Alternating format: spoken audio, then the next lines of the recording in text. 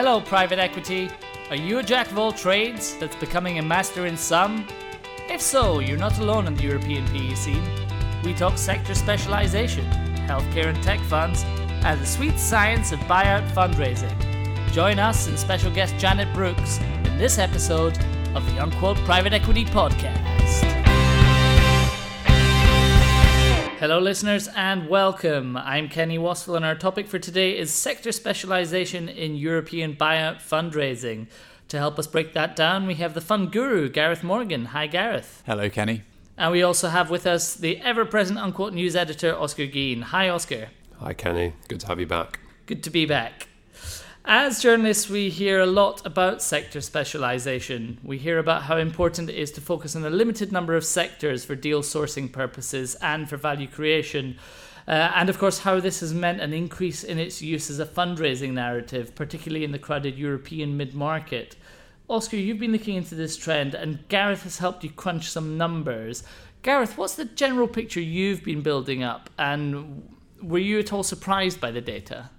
Sure. So to talk through the numbers that we were actually crunching, the way that we did that was to extract all buyout and generalist funds in the Unquote database that had held a final close since 2005, which had at least 3 portfolio companies in them.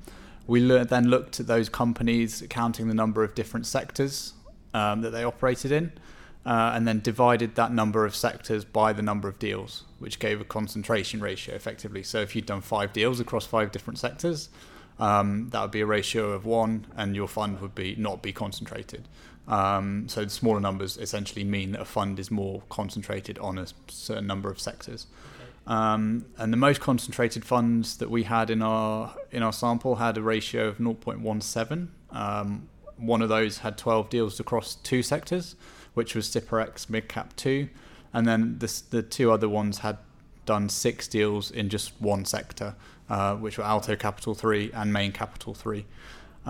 So what actually I found surprising about looking at this list was the number of kind of brand name pan-European mid-market GPs that were appearing at the top of the more concentrated list. So say generalist investors. Exactly, yeah. So that was kind of my take, and why I found this a little bit surprising was that you had names like Equistone, Carlyle, CVC, Triton, Living Bridge, PAI, all in the more concentrated funds.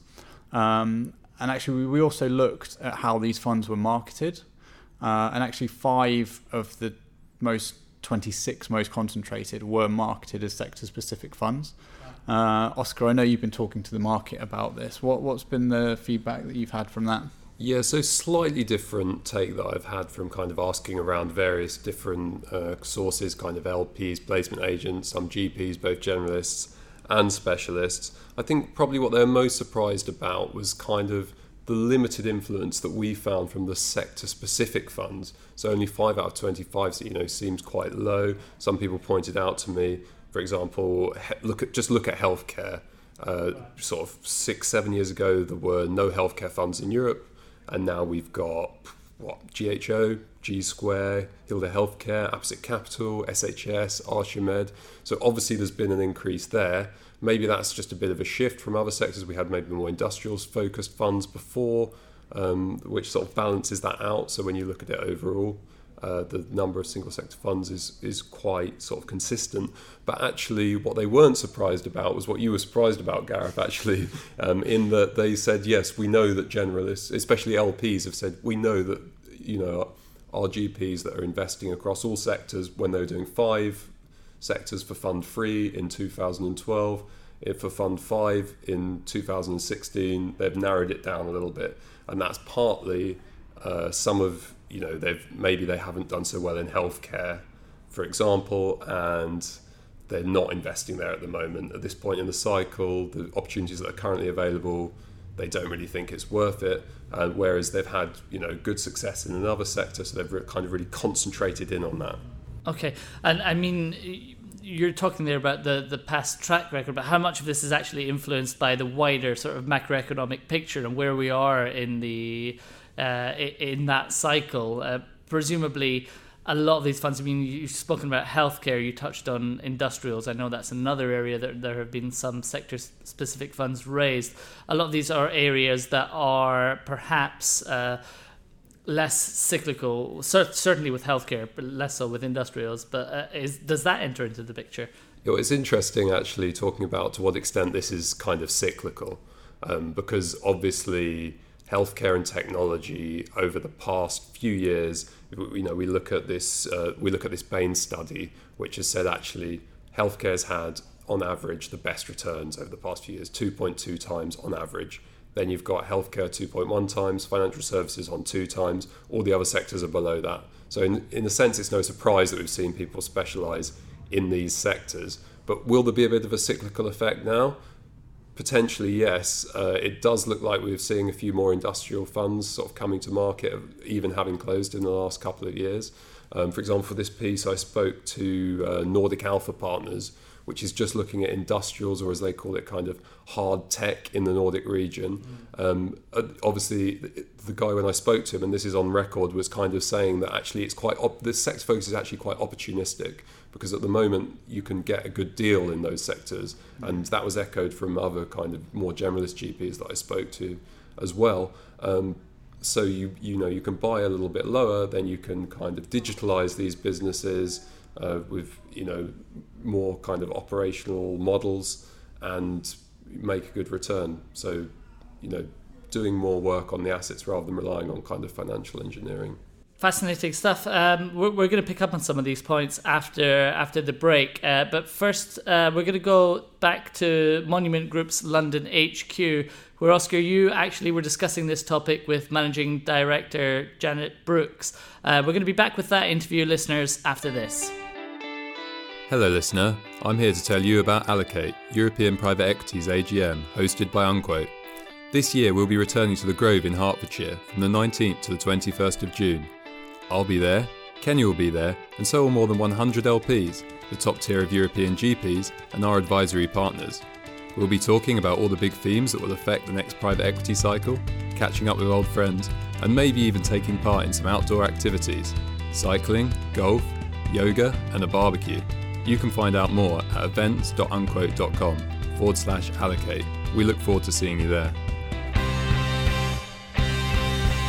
Hello listener, I'm back at Monument Group's London headquarters. This time I'm with Managing Director Janet Brooks. Janet, thanks for having me and welcome to the pod. Thanks very much. So we're here today to talk about sector specialisation and the sort of emergence of sector specialist funds in Europe. Now, according to Unquote data, buyout funds on average in Europe seem to be narrowing their focus. The ratio of sectors to deals has been falling since 2012, and we think part of this is probably attributable to more kind of single sector funds. So Janet, have you noticed this in your own pipeline, and what do you think is kind of driving it? Yes, we're definitely seeing more sector focused funds, or funds focusing on just one or two sectors than we've ever done previously. And our take on it is that, with asset prices as high as they are and competition so fierce, firms really need to be prepared to make very bold calls in terms of which processes they should get involved with, where to deploy both their time and their financial resources. And having in-depth sector knowledge should really improve your chances of getting those calls right. And right now, in this high-priced environment, with fears of possible downturn all around us, I think LPs too are really buying into this argument more than ever before in Europe, and they're voting with their feet. Hence, more money is going into those sector specialists. Yeah, that's what we've been seeing as well. And part of what's maybe driving this is that healthcare and technology, where we've seen the sectors where we've seen most of the specialisation, have recorded very good multiples over the past few years. So I've seen a Bain report that said 2.2 times was the average for healthcare, 2.1 times for technology, 2 times for financial services, then all of the rest were below that. So to what extent do you think it's just driven by the higher returns in the sector? Sure, there is a definite focus on those sectors which are showing the greatest and strongest overall growth at this time in the cycle, and particularly those sectors such as healthcare and technology, where they're seen to have some protection from any impending downturn. Healthcare is a big recipient of capital at the moment, really due to the view that it's going to be relatively recession resistant. And technology also, it's really benefited from its sort of disruptive abilities. And again, both of these sectors people have seen good historic returns in, but can see those driving factors going forward over the next couple of years, hence the continued interest to invest. Yeah, and just as a quick follow-up to that, because we were just discussing off air, what do you think about, do you think we'll maybe see, to what extent do you think it's cyclical, basically? Do you think maybe we'll see kind of more industrials funds, more consumer funds in the next few years? Yeah, I think we do always see these things changing over time, and we do think there's a more generalised move towards sector specialism. So I think if we see any other area of investment where investors in maybe more generalised situations are getting very good returns in a specific area, that we will then see more funds launching into that particular sector or that particular theme. We still think that areas of financial services, consumer, maybe even industrials, all of those, when people can produce great returns, we will see more sector specialism as a result of that. So the expertise basically helps them justify paying up for the best businesses. Yeah, it does. Right. And what does this sort of improvement look like in practice? To what extent could it be achieved with external consultants? Yeah, I think it's a good question. It's something we've seen quite a lot of movement on in the market as to what is sort of the leading edge here. And I think, it's really having operators on the team who've run similar businesses to those that you're going to be investing in, but also have the skill set to work with rather than against the incumbent management team. Most firms will have the operational team involved now from day one, doing upfront due diligence, being involved in the company during the 100-day plan, and then possibly even longer, and possibly in an executive capacity. And I think they'll today bring a much wider range of skills. They'll bring their expertise on, how you focus on your customers, how you look at pricing models in that industry, how you really invigorate and make effective the sales management team, the IT that you need. They'll have real expertise in those areas. So it's much more than just the financial reporting side, which used to be what private equity saw as operational. Can you use a consultant to do that? Yes, perhaps, but I think the more progressed firms, what they're looking to do is to build a repeatable process of operational improvement, so they can have a playbook which they use over and over again, which works in their sector across all of their deals, and which both the investment and the operational team have brought into and can execute on seamlessly. Do you want a consultant either coming in and ignoring your playbook, or equally, do you want him coming in and learning your playbook and then taking it off to your nearest competitor for his next deal? And this also takes longer, right? If you're a sector specialist, you're in there from day one. Absolutely. Yeah. You've got the people that and that have done a good work, have worked well with you in the past, already within your team. You don't have to go and find the right person for the job. Right. Yeah, makes sense. And just to sort of tie this into the bigger picture, last time I was here, I was talking to Carl about the kind of bifurcation of the fundraising market. So some of these sector funds that we're seeing are like platform extensions from what we describe as the kind of big brand names. Bain Life Sciences is one example. It's not a European example, but just to take one. So is it sometimes just a way for LPs to allocate more capital to their favourite managers? Or can it be also used by the kind of smaller managers with a stronger to point out their differentiation and have a better chance of attracting attention? Yeah, I think absolutely the latter. And if we look at the US, where there's been sort of a sector-focused fundraising environment for a much longer period of time, there are now some very successful firms who've reached the billions of dollars in their franchises. People like Silver Lake, Vista, TSG. All of those are standalone multi-billion sector funds. And I think we are starting to see this, but it's at a smaller scale in Europe. But the issue is, for some of those smaller funds, for some LPs, it's quite difficult to find and then to diligence some of those smaller managers. And then harder for them to actually invest in them as well, because maybe there's not the capacity for all investors because they are small and highly sought after. So some investors, they want exposure to these sectors, so they may find it easier to go and access it through their existing managers where they already have deep relationships, don't need to do the same level of diligence. And as long as those teams are, high caliber, they're incentivised well, and any conflicts within the firm are handled well, that can be a valid way to access the sector. clearly for us at Monument Group, we want to see a thriving, smaller, sector-focused and differentiated independent groups, because they're more likely to be the guys that we're fundraising for. So, sure. But would you make the claim that their returns are likely to be superior than the sector teams at the bigger funds, or you think it's more case by case? We would like to think the returns are going to be better for the independent groups. Yeah, brilliant. All right, thanks very much for having me, Janet, and I'll speak to you soon. My pleasure, thanks a lot.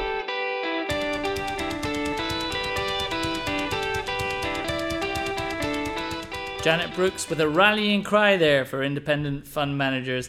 Gareth, how do you think Janet held out under the ruthless scrutiny of unquote news editor Oscar Geen there? Well, I think she raised some really interesting points, actually, and I think really the key theme for me from that interview is really how being sector specific for a GP is now a value add, and that it's really market conditions that are driving that.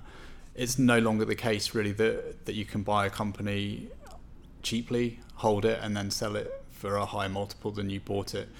You're going to need to go in and do something with that business, and having kind of operational expertise in a particular sector means that you can do that much more effectively.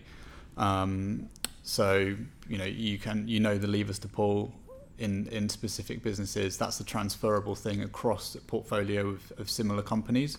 So really that's how you go about making your money as a GP now. Okay. Because actually some of the sector specialist funds, not wishing to sort of name any names here, but they still very much play on the point that actually it's our sourcing model. Being sector specialist means we attend the right conferences, we know the right niche subsectors to kind of research before the generalists get in.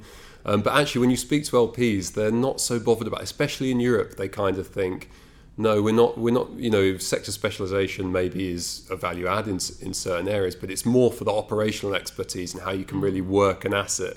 Because, a lot of GPs are worried about the possibility of a downturn at the moment. So they're thinking, we still need to make 2 times money, even if we buy in 7 times and have to sell at 5 times. It was really interesting to hear her echo that sentiment I'd heard from LPs whilst researching the piece. Okay, right. And how does this, having operating partners involved, how much emphasis must there be on that now? Yeah, I think even the big generalist funds, the kind of CVCs and the Simbans, they will involve operating partners very early in the process now. So almost at the same time as the deal partners. That it will be also part of the pitch towards management, and obviously having somebody who knows the sector very intimately is always going to impress the management, gives you a better chance of winning, and also kind of justifying paying a higher price, which is something that Janet picked up on in the interview, obviously.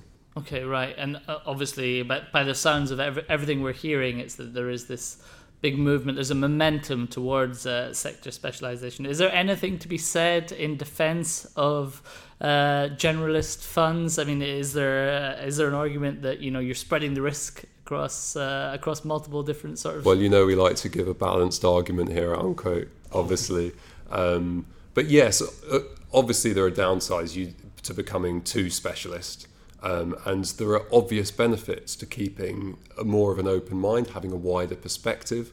One of the examples that I pick up on in the piece is by Avowed generalist Equistone and their buyout of Sunrise Medical, which is like a wheelchair manufacturer, mobility scooters and that kind of thing.